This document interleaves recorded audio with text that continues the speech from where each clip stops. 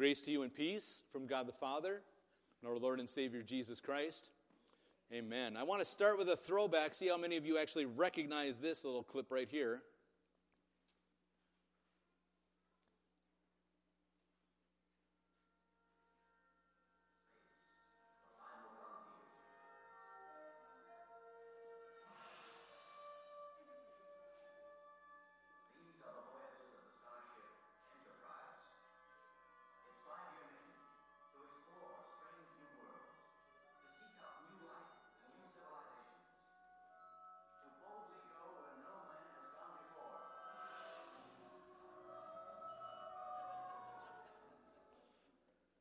September 8th, 1966.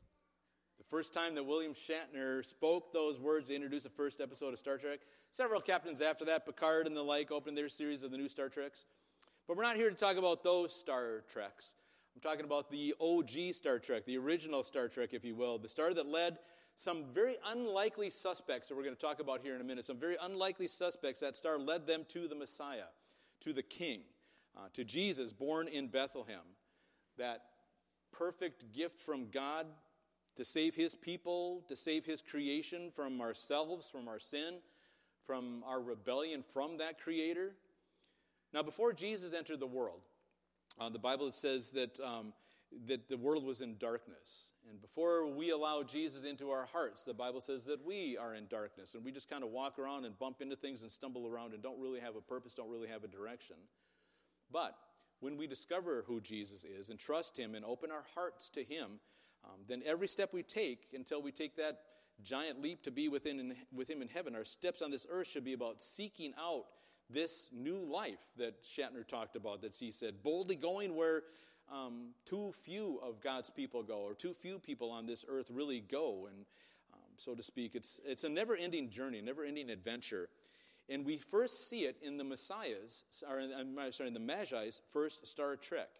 So again, happy Epiphany to you all. This is the Sunday where we talk about the three wise men, if you will, the three Magi, if you will, the day we celebrate them visiting the recently newborn king of the Jews, right? It's a story I'm thinking we're mostly acquainted with. Even if we just consider it a quaint bedtime story for kids. But it's actually...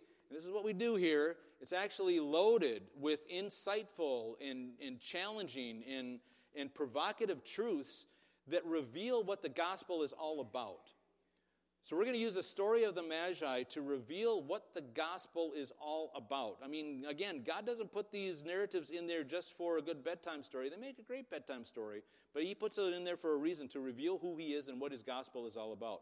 But before we dig into all that, another thing we like to do here, is separate fact from fiction, or separate tradition from theology, because it creeps into the Christmas narrative. Because we all know it really well, right? We all know the story really well. For example, we all know that it started before Jesus was born. It started in Nazareth, right? Mary and Joseph are in Nazareth. They've got to go down to Bethlehem because there's a census taking place. Everybody has to return to their hometown. So Mary and Joseph take a long trek that goes from Nazareth. They spend some time in Jerusalem, and then there's just 6 miles from Jerusalem is Bethlehem, right? So we all know that. So it's quiz time. How did Mary get from Nazareth to Bethlehem? She maybe walked, maybe what? Rode a donkey, right? So that's our tradition, that's our thoughts, that's our thing. But would it surprise you that if I told you that her riding the donkey isn't actually in the Bible? It doesn't actually say those words that Mary rode a donkey, but it's part of our narrative. It's part of what we believe. Now, I point that one out because, A, it's rather harmless. Whether she walked or rode a donkey, she probably rode a donkey. I hope she rode a donkey or something anyway. But whether or not she does that, but those kind of things creep into our narrative, into our theology. And again, I point that out with a really minor idea here, but sometimes those can become bigger ideas and bigger deals. So now again, that's just where it is. So, and then some of these things come in from our songs, right? The songs that we sing. Silent Night, Holy Night, all is calm. This is talking about the birth of Jesus. You ever been around when a baby's being born? Would you use Silent Night as a way to describe that? All is calm? That's not what I wrote in my journal after we went through a couple of those, right? Or how about away in a manger? No crying he makes, right? There's probably a lot of animals around him. How would you like to have the first thing you see is a big cow face? Or in this case, this kid looking at this donkey here. All is not calm in that car right there, right? So anyway, some of that creeps in there. So I want to dispel some of these things that we have, the story of the narrative of the Magi. I want to take care of some of that. I want to clean some of that up. And I want to, again, present it as God presents his gospel to us, as he always does. So while we're reading these narratives, we should be reading the gospel and wondering, where's the gospel point in all of this? Okay, so another thing we talk about now, this has come popular in the last 10, 12 years maybe, is that we've started to realize and understand that the Magi weren't actually at the birth of Jesus. We have, in our nativity scenes, we have Mary and Joseph and maybe an angel. We have shepherds and sheep, and then we have the Magi there too. Well, the Magi weren't actually at that room. So there were other animals probably, and since it was a barn, there might have been some cats around. So if your nativity scene looks like this, then you're right on. There's got to be cats around, right? But if your wise men, if your Magi are in your nativity scene right now, you might want to do what my kids and I did a couple of years ago, and it just absolutely drove Barbara crazy. She's sitting around here someplace. It absolutely drove her crazy. We took the wise men, and we moved them across the aisles to the east. And we said, okay, they're not there yet. And then every so often, we'd move them a little bit closer, and a little bit closer, and a little bit closer. And we said, well, we got to leave the nativity scene up a lot longer because it's going to take them a while to get over there. So that's, I'm the spiritual leader of the house, and if you get the kids involved with things like that, it's pretty easy to do, just to drive the mom crazy. That's what we do. So, okay, actually, and now you might be wondering, where do we get that idea that the Magi weren't at the scene when Jesus was born with the shepherds and things like that? And there's some things that come straight out, and this is why we look at words in the Bible. This is why we study it. This is why we work over it. If you look at verse 11, Matthew 2, verse 11, I just want to show you this. And this is how my mind works, and this is, you just peek behind the curtain, but don't mess up anything if you're in there, okay, if you're in my mind here. The wise men came to the house where the child was with his mother Mary. They bowed down and worshipped him. We're going to talk about this verse again in a second here. Bowed down and worshipped him. Then they opened up the boxes, the gifts they had brought him. They gave him treasures of gold, frankincense, and myrrh. Okay, so the word house, that's the Greek word oikos. And the word oikos in Greek means house. It means a house. So they're no longer wherever they were, wherever Jesus was born. Now they're in a house. They're in a dwelling. Okay, but more to the point, though, where the child, check out that word child, was born. This is the Greek word for not an infant, not a newborn. This is a little boy or a little girl or a child. Now, we kind of have that in the English language. Sometimes we say newborn, but that's not really, we just say baby, right? And then baby can be, very nondescript. But in Greek, it's very descript. So this word, as opposed to what we see in Luke 2:12, for example, it says, this is how you know him. This is the angels talking to the shepherds out in the field. This is how you'll know him. You will find a baby. Check that out, baby. Now that is newborn, wrapped in pieces of cloth and lying in a few bucks. Completely different words. So the child that the Magi are talking about is way different than the baby that they're talking about in Luke 2. And again, we kind of have that in English. Japanese absolutely has that. Japanese, for a newborn baby, they have a word that they use called, it's akachan. Literally means red baby. So, newborns, that we're talking about. So we stop using the word akachan in Japanese, we know that baby is a little bit older. The same way it works here in the Greek. So we know that Jesus was a little bit older than a newborn infant. Somewhere between 1 and 2, and I know that's kind of nondescript, but you get the idea. Additionally, we say that there were 3 wise men, or 3 magi, as they say, and I'm completely transparent here. The Bible doesn't say how many wise men there were. I think everybody kind of has that by now. That theology started to come back in about 10, 15 years ago. We started to understand that. Not that it's a big deal one way or the other, but we get 3 because there's 3 gifts. But I said, my kids must have 8 parents then, because there's a whole lot of presents under that tree. There's not one gift from every parent, so there's a lot of things going on. So it's going to be more of a throng. There's going to be way more than 3 people. Even if it only is 3 magi that came across, there's going to be way more than 3 people in this whole thing. I've got a picture here that might depict what it probably looked like. A lot of times, there are horses too. It's more likely that they were riding horses, but that's neither here nor there either. But you see the long line of people and things behind them, the caravan behind them. There's no way 3 dudes would have been making that journey all the way from Babylon all the way into Jerusalem by themselves, especially carrying this kind of value. They would have been robbed in a heartbeat, right? So they've got this entourage coming through. Plus, it's going to take a while to get from point A to point B. I'm going to talk about that in a second. So they've got servants. They've got people setting up tents. They've got people cooking. They probably have some of their family with them. They've probably got more animals with them. We could show the picture of the donkey again real quick if you want to see the animals again. So there's a lot going on here. It's not three dudes riding into town on a camel, right? So we just kind of get that going. And it says, the scripture says that it upset the entire city of Jerusalem, which is a big city. Three dudes riding in on a camel aren't going to upset much of anything or even be noticed. But an entourage like this or a caravan like this is going to be noticed, and it's going to turn some heads and get people wondering. Okay, so now, where are we? Who are these guys anyway? Who are these magi? I was talking to Nathan beforehand, and it kind of came to my head. Magi, the word it's where we get our word magistrate from. Right? And it's actually a Hebrew word. You don't see many Hebrew words creeping into the New Testament, but this one's straight up a Hebrew word because we didn't have another word to translate for it. So who are they? When you look at the Greek definition, the Hebrew definition, they are astronomers. They are scholars. These guys know what's going on, and they're probably rather good at it. But how did they come together with this whole new star thing, this king connection thing? How did they see a new star in the east, thank you. In the east, just pointing randomly, in the east, right? How did they connect that with the Messiah being born?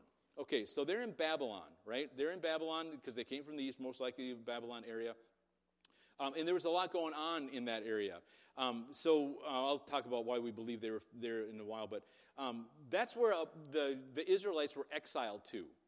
Guys like Daniel that we talked about here a couple weeks before Christmas, Daniel was exiled to Babylon.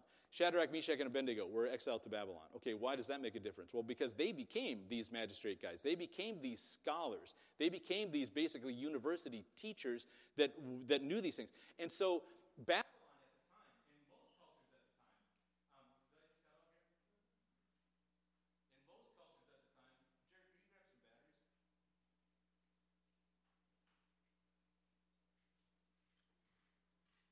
can you grab some batteries?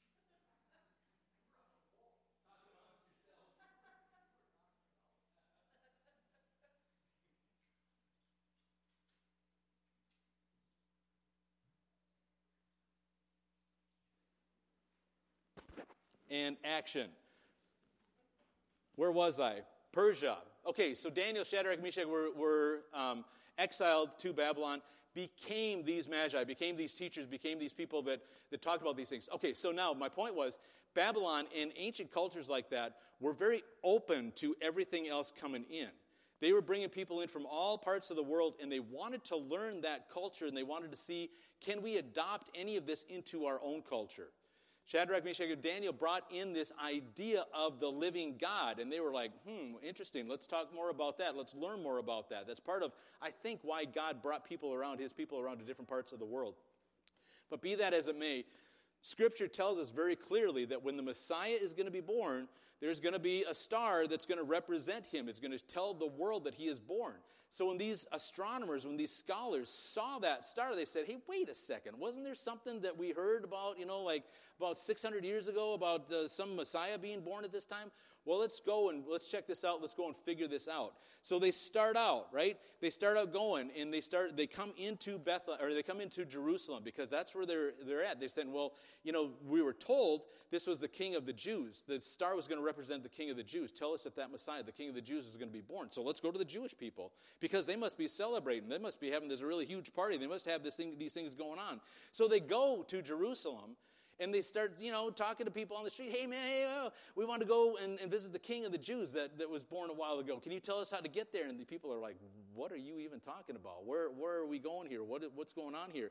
So they talk about, they go on this trek, and they go to try to find him, to follow him. And, when they did find him, I'm going to go ahead and I'm going to back up a little bit. But when they did find him, it likely impacted their lives literally for the rest of their lives. So who are the magistrates? One more time. The Magi, short for magistrates. I want to just point this out because, again, we have a hymn that kind of goes at this, but these guys are not kings. I know we have a song that's called We Three Kings, and it's okay to sing that. I'm not saying we got to rip that page out of our hymnal or anything like that, but these guys are not kings. And it's more important for us to understand that. I'm not just saying, throwing a flag on that. It's way more important than that. What these guys are not kings. These guys are king makers. I get them? These guys are king makers. So the same way Samuel anointed David, King David, the same way Samuel anointed Saul, these guys anointed kings, the new kings. So when they came into Jerusalem and they started asking questions like this, people freaked out a little bit. And then all of a sudden Herod finds out about it. And he said, well, wait a second. He knew exactly who these people were. He knew who these guys were. He's like, wait a second. What do you mean you're here to anoint a new king? This doesn't make any sense. And I want to know more about it, right? He says, I want to understand where it is that you're going, where you're coming from, and what you're doing. So again, these unlikely people, these guys from the east, these unlikely people were coming to seek out the Messiah, knowing full well who he was, the Messiah, Jesus, right?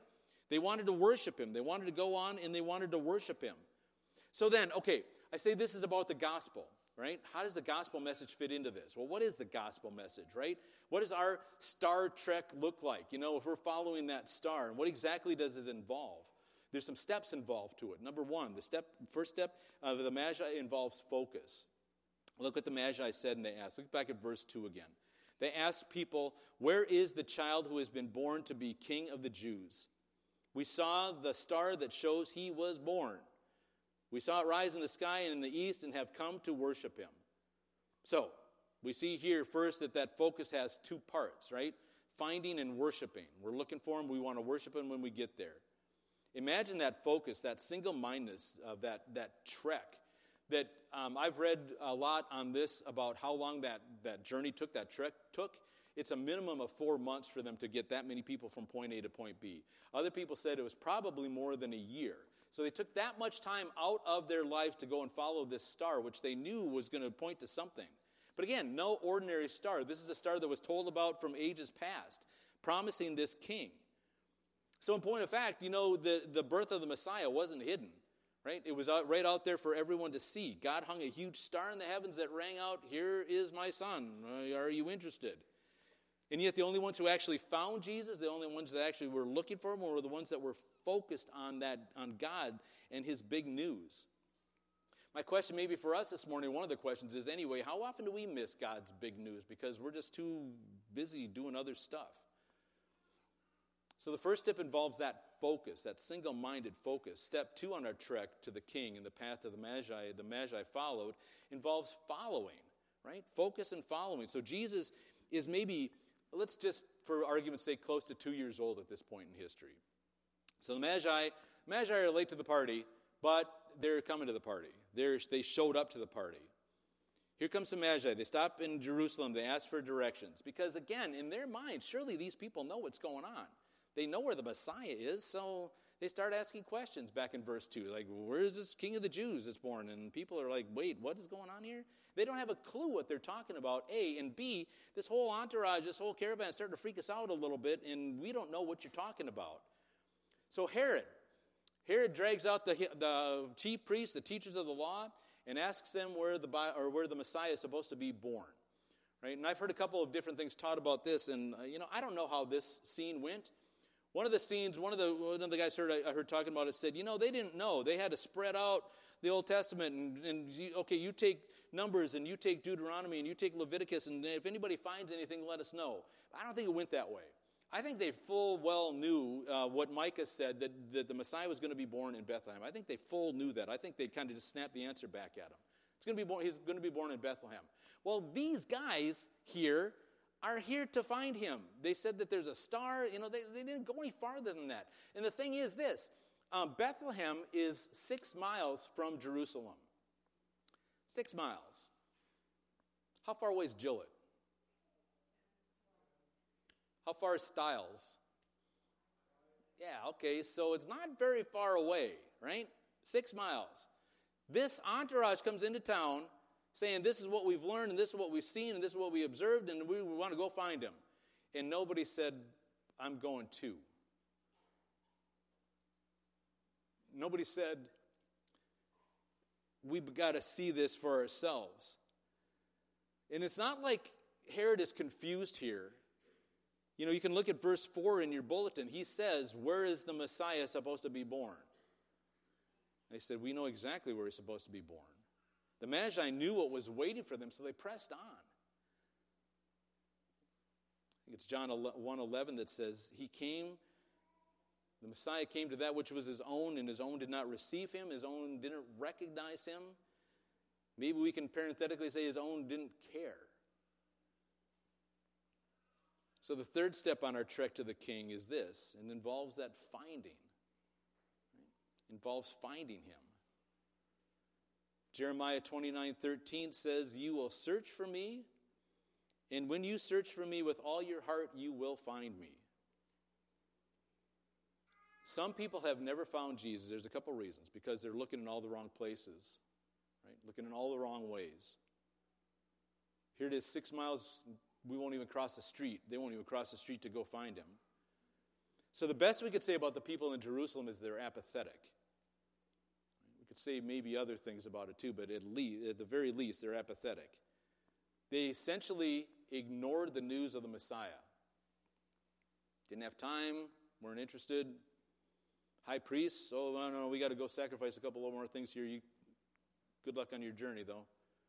Or maybe it's like Herod's reaction. Herod's reaction was he saw it as a threat to his lifestyle. He saw it as a threat to himself. Because the Magi, though, demonstrate the reaction that we should all have to Jesus. Right? They recognize him. They have that reaction. First part of verse 11, I said we're going to come back to this. They entered the house, right? The house. Saw the child, young man, young boy, with his mother, Mary. And what? They bowed down and worshipped him. Fell down on their faces in humility, devotion, adoration, reverence. But falling down before the King is only the start. To some, that's a stumbling block, and we can't even get past it. But when we are focused on finding and following Jesus, those Star Trek words might come into play for us. Shatner says, to seek out new life, to seek out a new life, to boldly go where no one or all too few have gone before, to choose to go to him. After they visit the child in the house, the wise men, Magi, slip away. So Herod can't find them, won't find the baby. Herod loses his mind, right? And acts like an earthly king who's only interested in his own security, his own interests. But in the midst of all of that, Matthew applies truth to that situation. Because at the same time, there's good news. And there's that biblical hope that we talk about. Because a new king has been born. Not only a new king, but a new kind of king has been born. A king who will conquer death, not cause it. A king who will heal us, not hurt us. A king who will not exploit others for his own purpose, but would pour himself out for us, for his people. A couple churchy words, a king who will reconcile himself to us and to each other. So in this narrative of the Magi, the wise men, Herod doesn't get the last word. The new king gets the last word. This is a cradle, this is the manger that rocked the world. And these guys came from halfway across the world to experience it. It took them a while to get there. And when they got there, their mouths were hanging open that nobody knew what they were talking about. Because what they were talking about is a Savior has been born. A Savior who has been born, who is given himself up to save us again from our sin, to save us from our rebellion, from that Creator. And now we are reconciled back to our God, our Creator. The Messiah is a gift for all who will receive him, who all will seek him, to all who will follow him. So that's what I'm going to wrap it up with. We've got a lot more, but I'm going to wrap it up here. Fall on your knees today. When's the last time you've been face down on the floor praying to him? When's the last time you were single-mindedly focused on finding him? single-minded, focused on following him, worshiping. And the big thing is offering yourself to him. Stand with me, please.